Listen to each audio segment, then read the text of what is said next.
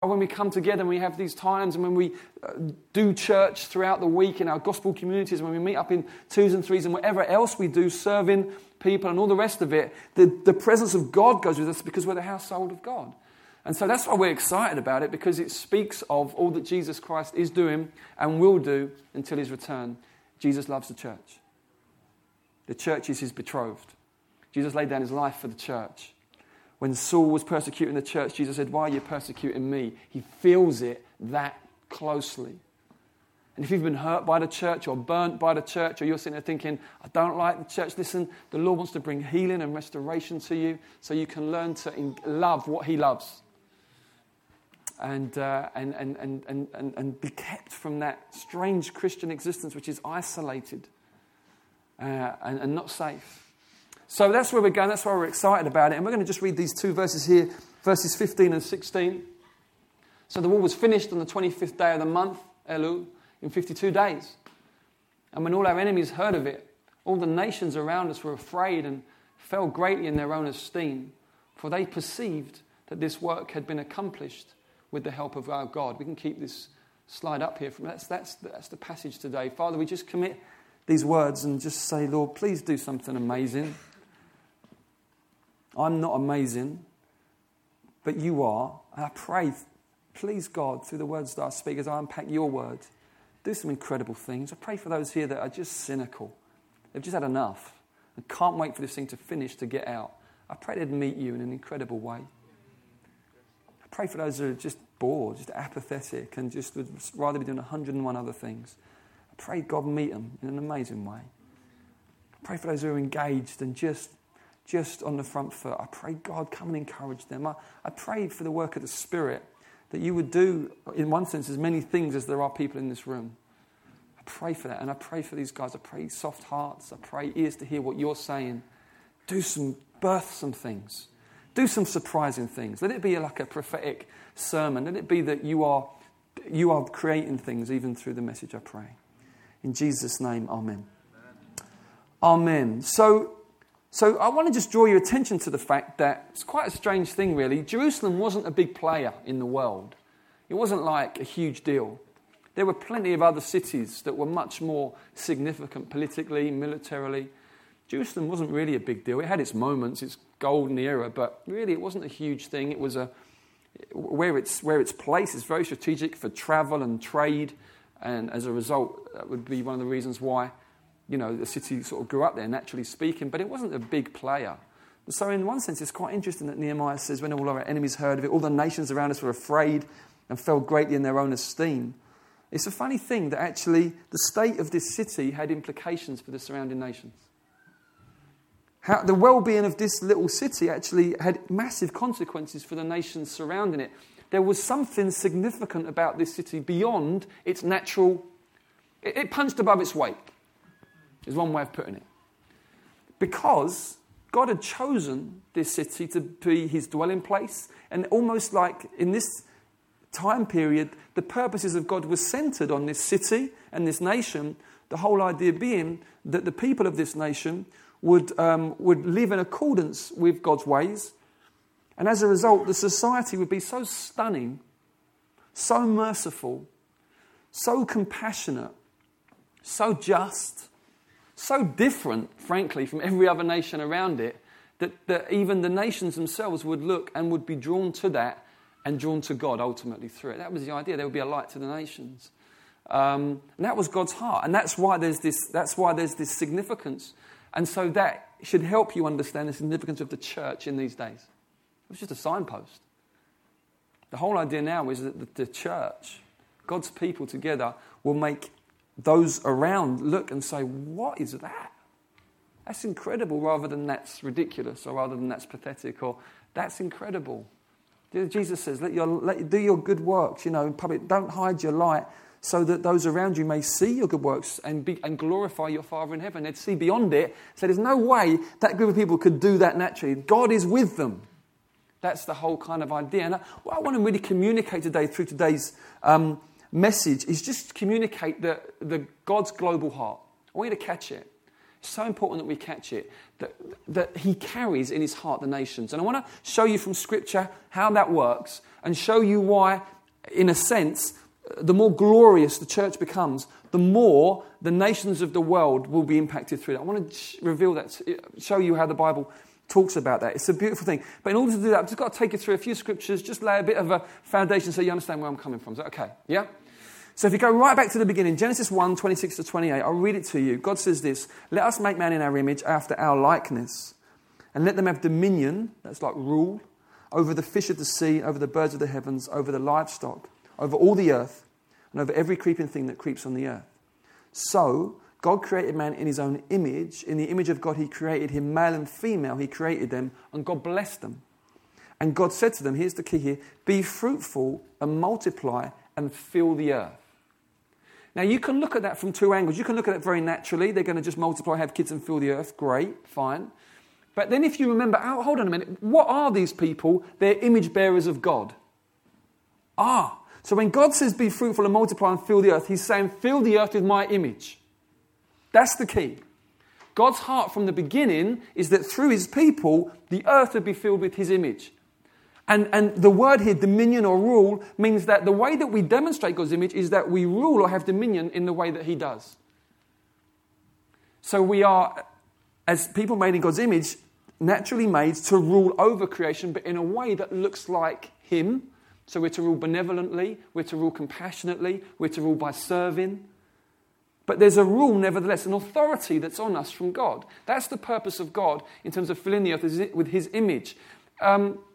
We live in a society that's really anti-authority because there's been a lot of abuse of authority.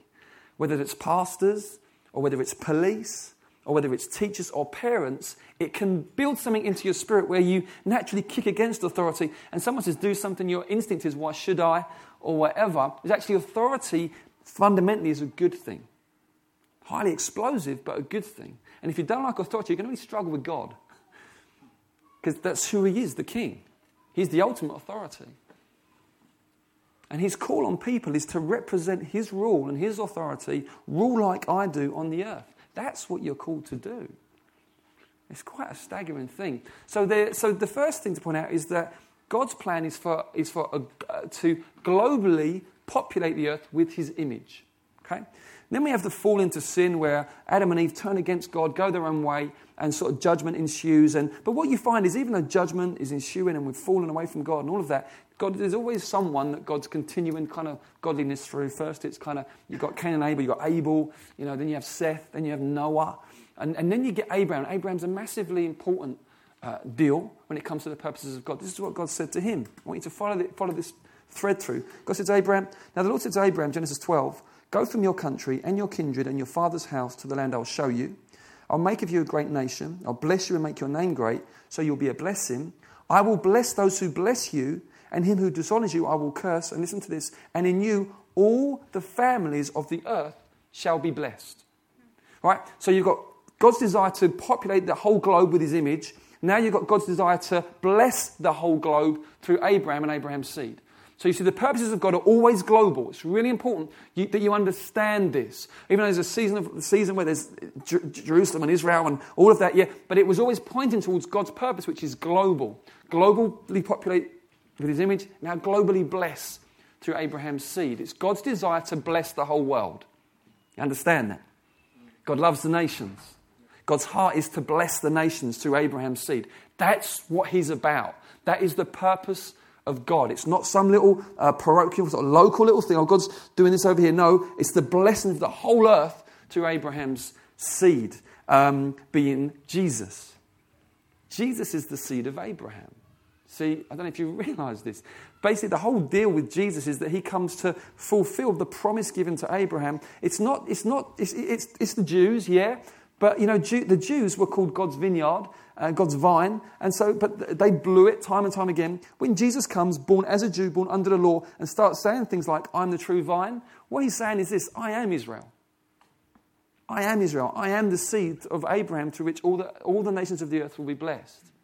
And so you see this kind of funnel of the people of Israel going into one, constantly failing, backsliding, turning to other gods, and then this one Jew is born under the law, who completely fulfills the law in every beautiful and perfect way, lives a sinless life.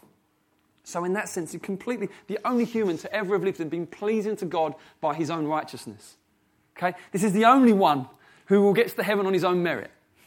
Okay? None of us get to heaven on the fact we've been good. Okay? It's just, I know most of you know that, but in case you hear it and you've never heard that before, just want to sort of burst that bubble, burst that myth. You don't get to heaven by being good. Well, you could, but none of us are, so you don't, okay? We've all sinned and fallen short of God's glory, okay? That's what the Bible says. So we've all fallen way short of the mark of what we were made for, this bearing his image. We are ruined and corrupted by sin. Jesus comes, completely fulfills the law, lives a life of perfect obedience to the Father, and in every way is commended to the Father by his own righteousness. He is the real example of what a human should be. Where Adam messed up, Jesus obeyed. Okay? And then he fulfills the curse of the law by becoming a curse of sin for us on the cross. So even though he's undeserving, he then takes our place as sinners on the cross by appeasing the wrath of God towards us, by taking in his body the punishment for our sin. And so in that's why we come into God's presence like this today, confident, assured, and all of that, and we're not holding back, trembling. Why? Because we know the wrath of God over our sin has been appeased at the cross. It's not because God's not interested in wrath anymore, or God's changed. No, he's always the same, just as holy as he's always been. But we know that his holy wrath has been appeased through the substitute of Jesus Christ on our behalf. So now we can come because his righteousness has been given to us as a gift as our sin went on to him. God made him who knew no sin to become sin for us so that in him we might be the righteousness of God. Incredible. Then Jesus is risen from the dead 3 days later to demonstrate that he is all that he said he was. He is the Son of God. He's overcome sin. He's overcome death. And now he rules and he reigns and he will return one day to make all things new. Okay? So we live in the period of time now, in Jesus' reign, where God is looking to bless through Christ and through Christ's people every nation. Okay? And then finally at the end, Revelation 22, when it's all wrapped up, we read this. The angel showed me the river of the water of life, bright as crystal, flowing from the throne of God and of the Lamb through the middle of the street of the city. Also on either side of the river, and the tree of life with its 12 kinds of fruit, yielding its fruit each month. The leaves of the trees were for the healing of the nations. There it is, again. So we've got God's desire to populate the whole globe with his image. God's desire to bless the whole globe to Abraham's seed, Christ. Now it's God's desire to bring healing to every nation through the return of Christ, through Christ's victory. No longer will there be anything accursed, but the throne of God and of the Lamb will be in it, and his servants will worship him. They'll see his face, and his name will be on their foreheads. And night will be no more. And they'll need no light or lamp or sun, for the Lord God will be their light, and they'll reign forever and ever. And he said to me, these words are trustworthy and true. And the Lord, the God of the spirits of the prophets, has sent his angel to show his servants what must soon take place.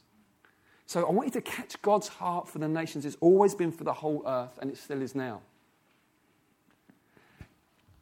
But if you were listening to the scripture, you would have noticed that it doesn't sound like that here. Jerusalem's in good shape, it's been built, and when all our enemies heard of it, all the nations around us were afraid and fell greatly in their own esteem, for they perceived this work had been accomplished with the help of our God. Actually, it looked like here that Jerusalem's well-being is bad news for the nations. You see that? It's not the nations, way, great, Jerusalem's been rebuilt, now we're going to be blessed. It's actually, oof. Now what's going on here?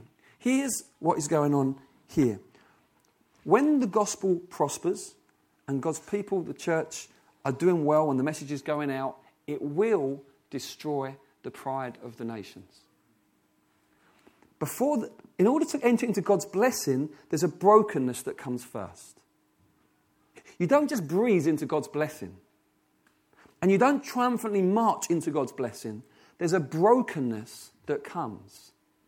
See, the Bible teaches that, since the world in its wisdom didn't come to know God, God has chosen the foolishness of preaching, or the message preached, to save those who are coming to him.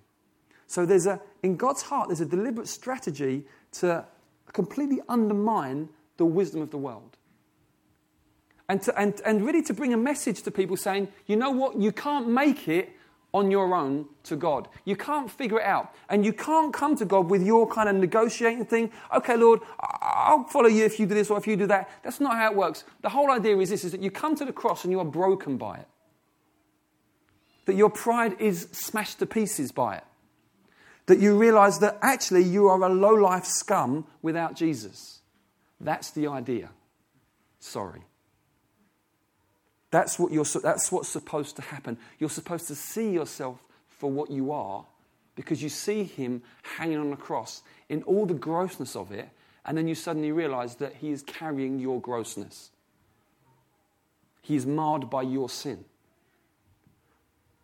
That the horror of that man broken on the cross is the horror of what you bring in your heart to the table. You see, that's how this thing works.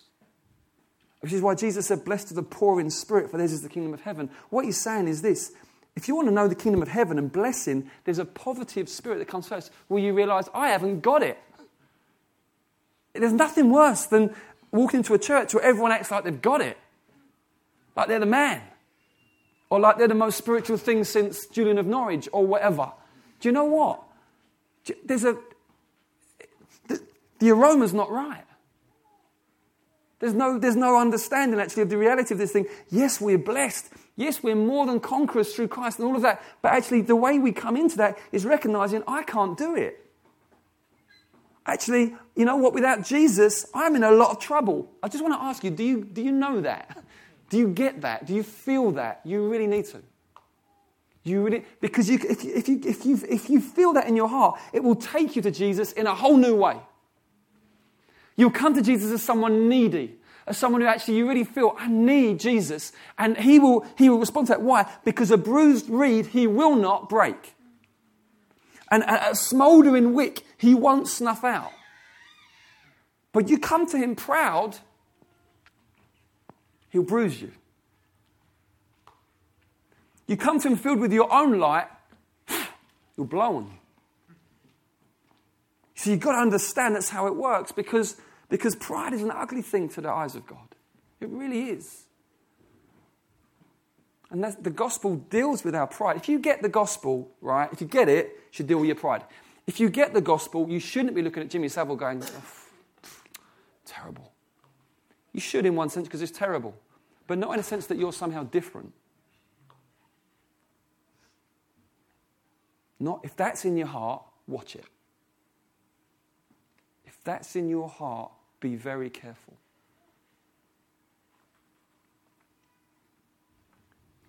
We are objects of mercy. We're objects of grace. And surely if we believe the gospel, we believe no one is beyond redemption. That the blood of Christ can deal with the foulest. Why? Because he saved me. You carry that as a Christian, don't you? Well, he saved me, so surely he can save that person because he saved me. Surely that's what we feel as believers, isn't it? We ought to. We ought to. We come face to face with our sin and we find, man, he beats it and changes me. Incredible and beautiful. Did I hear an amen? I hear an amen. I hear an amen. Which is why all national pride and all national shame should be left at the door of the church. Anything, the pride of the nations is broken by the gospel, right? So I can be glad I'm from this country, but there's still not to be a pride that comes with it, or even a shame that comes with it, because, it's by God's sovereignty. I've been born in English. I'm an English person. That's what it is. Can't change it. There's bits I like about it. There might be bits that I'm not amazed about. But you know what? Any pride in me? No. Any shame in me? No. Why? Because the gospel redeems and deals with both. It deals with the pride and it deals with the shame. And so you see, actually, as the nations realize this, oh, look, God is doing something here, and the nations come and they're broken, and then they're lifted up through the mercy of God. Something incredible and global begins to happen. You begin to see the church becoming what it ought to be. Suddenly, the church begins to look like something global, something beautifully diverse, something incredible and amazing through which the river of God, the Spirit of God, can flow. There should be this sense of, all of us kind of losing our own esteem about ourselves and that kind of our pomp and all of that. And then, that's not where it ends. Then we find the gospel and we come together. And the church is to be a community made up of people that have been brought low by the gospel and lifted up by the gospel. Amen? Yeah, we are those who've been brought low, but lifted up. And so the way we live our lives is we get alongside those who are down and we lift up. Because why? That's the pattern of our lives, isn't it? God came down and rescued us as Jesus Christ and lifted us up. That's what we do now. Just preached on that the other week. Now I want to just refer to a prophetic word that was spoken over us from day one. And then I'm going to bring in some application and then we're done. Julian Adams, who many of us know and love, is a great prophetic voice in our movement. He prophesied over us, I think, 2 or 3 days before we launched back in 2007. He said, from day one, you will have an apostolic foundation, not a pastoral foundation. The word apostolic means sent. There'll be something about you as a church, which is a movement. There's a sense of being sent. And I think God is in the process of fulfilling that in numbers of ways. I think we all take seriously our calling to be sent into our community, don't we? We take that seriously. We're not just here to pass the time and sing some songs. We've been sent. Yeah? Even those of us who stay, we go. Yeah? But also we've sent people and we continue to support, love and bless those that we've sent. We've sent, you always it's always scary to mention some because you always forget others and you feel really bad afterwards. But, we've sent people to places and praise God, there's an ongoing connection, support and all the rest of it. And I think we're going to see so much more of that as the years go on. So there's a grace on us. There's a grace on us for that. And God wants to give us a big heart to be able to carry more and more people and maintain that connection. Because we recognise that through us, through our prayers and support, actually God's heart for the nations is being worked out. And if God's heart for the nations is being worked out in every church, and man, this thing's going to fly. So we should be able to carry that in our hearts. But also, I really do believe it's on God's heart to bring massive diversity among us that we've not yet known. The nations are on our doorstep. We should be much more mixed than we are. I believe that being part of an apostolic church with an apostolic sent foundation is that even as you come in, the nations are everywhere. And I want to just say, I believe that's God's heart for us and that we need to embrace that. But it's more than that involves more than saying amen. It involves engaging meaningfully with people of different cultures. And that's hard work sometimes. It's a lot easier to have some people around that are just the same as you. But it means demonstrating the reality of the gospel in the way we spend our time and live our lives.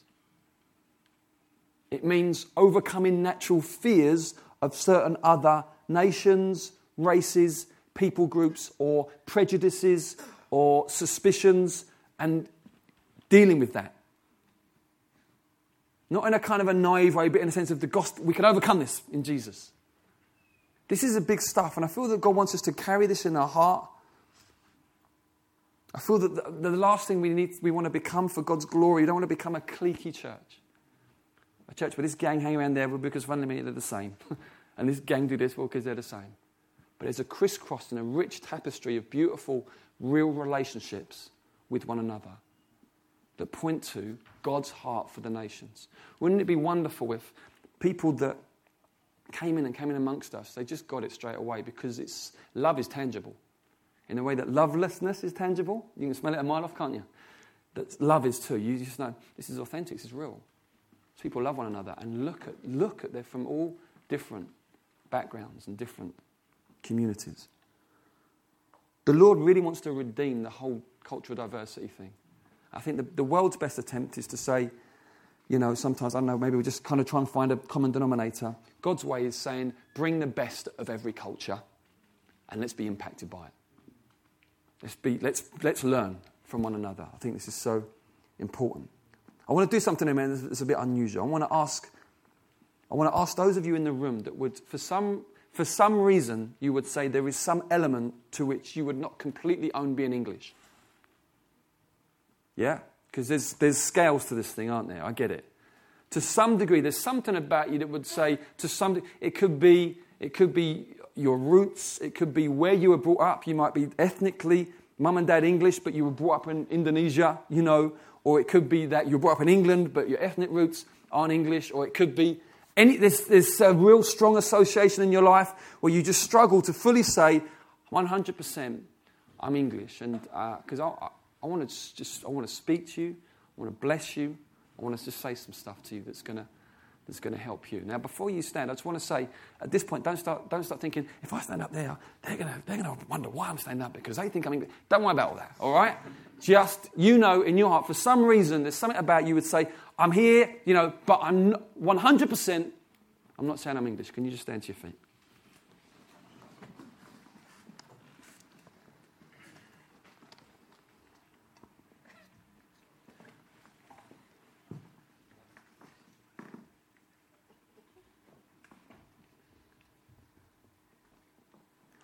Well, what I want to say to you guys is this. This is your church as much as anyone else's.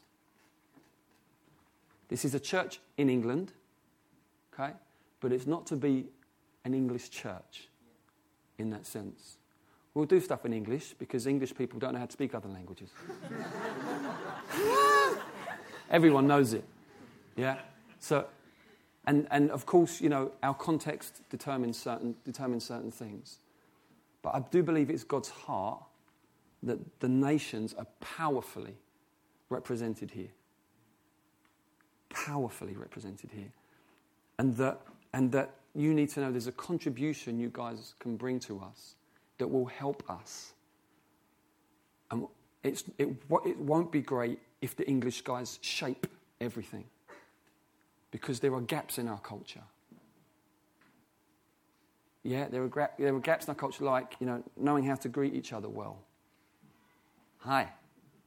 We struggle a bit. Yeah, there's a warmth that sometimes we lack. Sometimes we're not great at looking one another in the eye and encouraging one another and saying the things that need to be said. Sometimes in those areas we're not great. Sometimes we're a bit stiff and struggle not knowing how to dance, although I'm very good. I'm a bit of I've got a genetic strand of something in me, I think. When I married Davina, I suddenly got rhythm. No, I don't know. But I want to say this to you. We need you. We genuinely need you. And we want you to bring the contribution of who you are, not just as a Christian, but as a Christian with the national flavour that you have, needs to add to this church. And I really want to sort of charge you not to go passive on us. Don't go passive on us. Don't assume they know what they're doing, they've got it all fixed. We need to learn so much and we want to grow so much. There are things you can contribute. There are things you will notice that the English ones won't because we're just used. Please, just say, hey, have you ever thought of this? We probably never have, and it will really help us. I want to charge you. Please don't go passive. Please don't assume that you haven't got a voice. You do have a voice, and we want to bless you, and we want to fully just so receive and benefit from who you are. Is that okay? Yeah. Right, now, English people. No, you lot stay standing. English people. We're going to end this sermon. Here's how we're going to end it.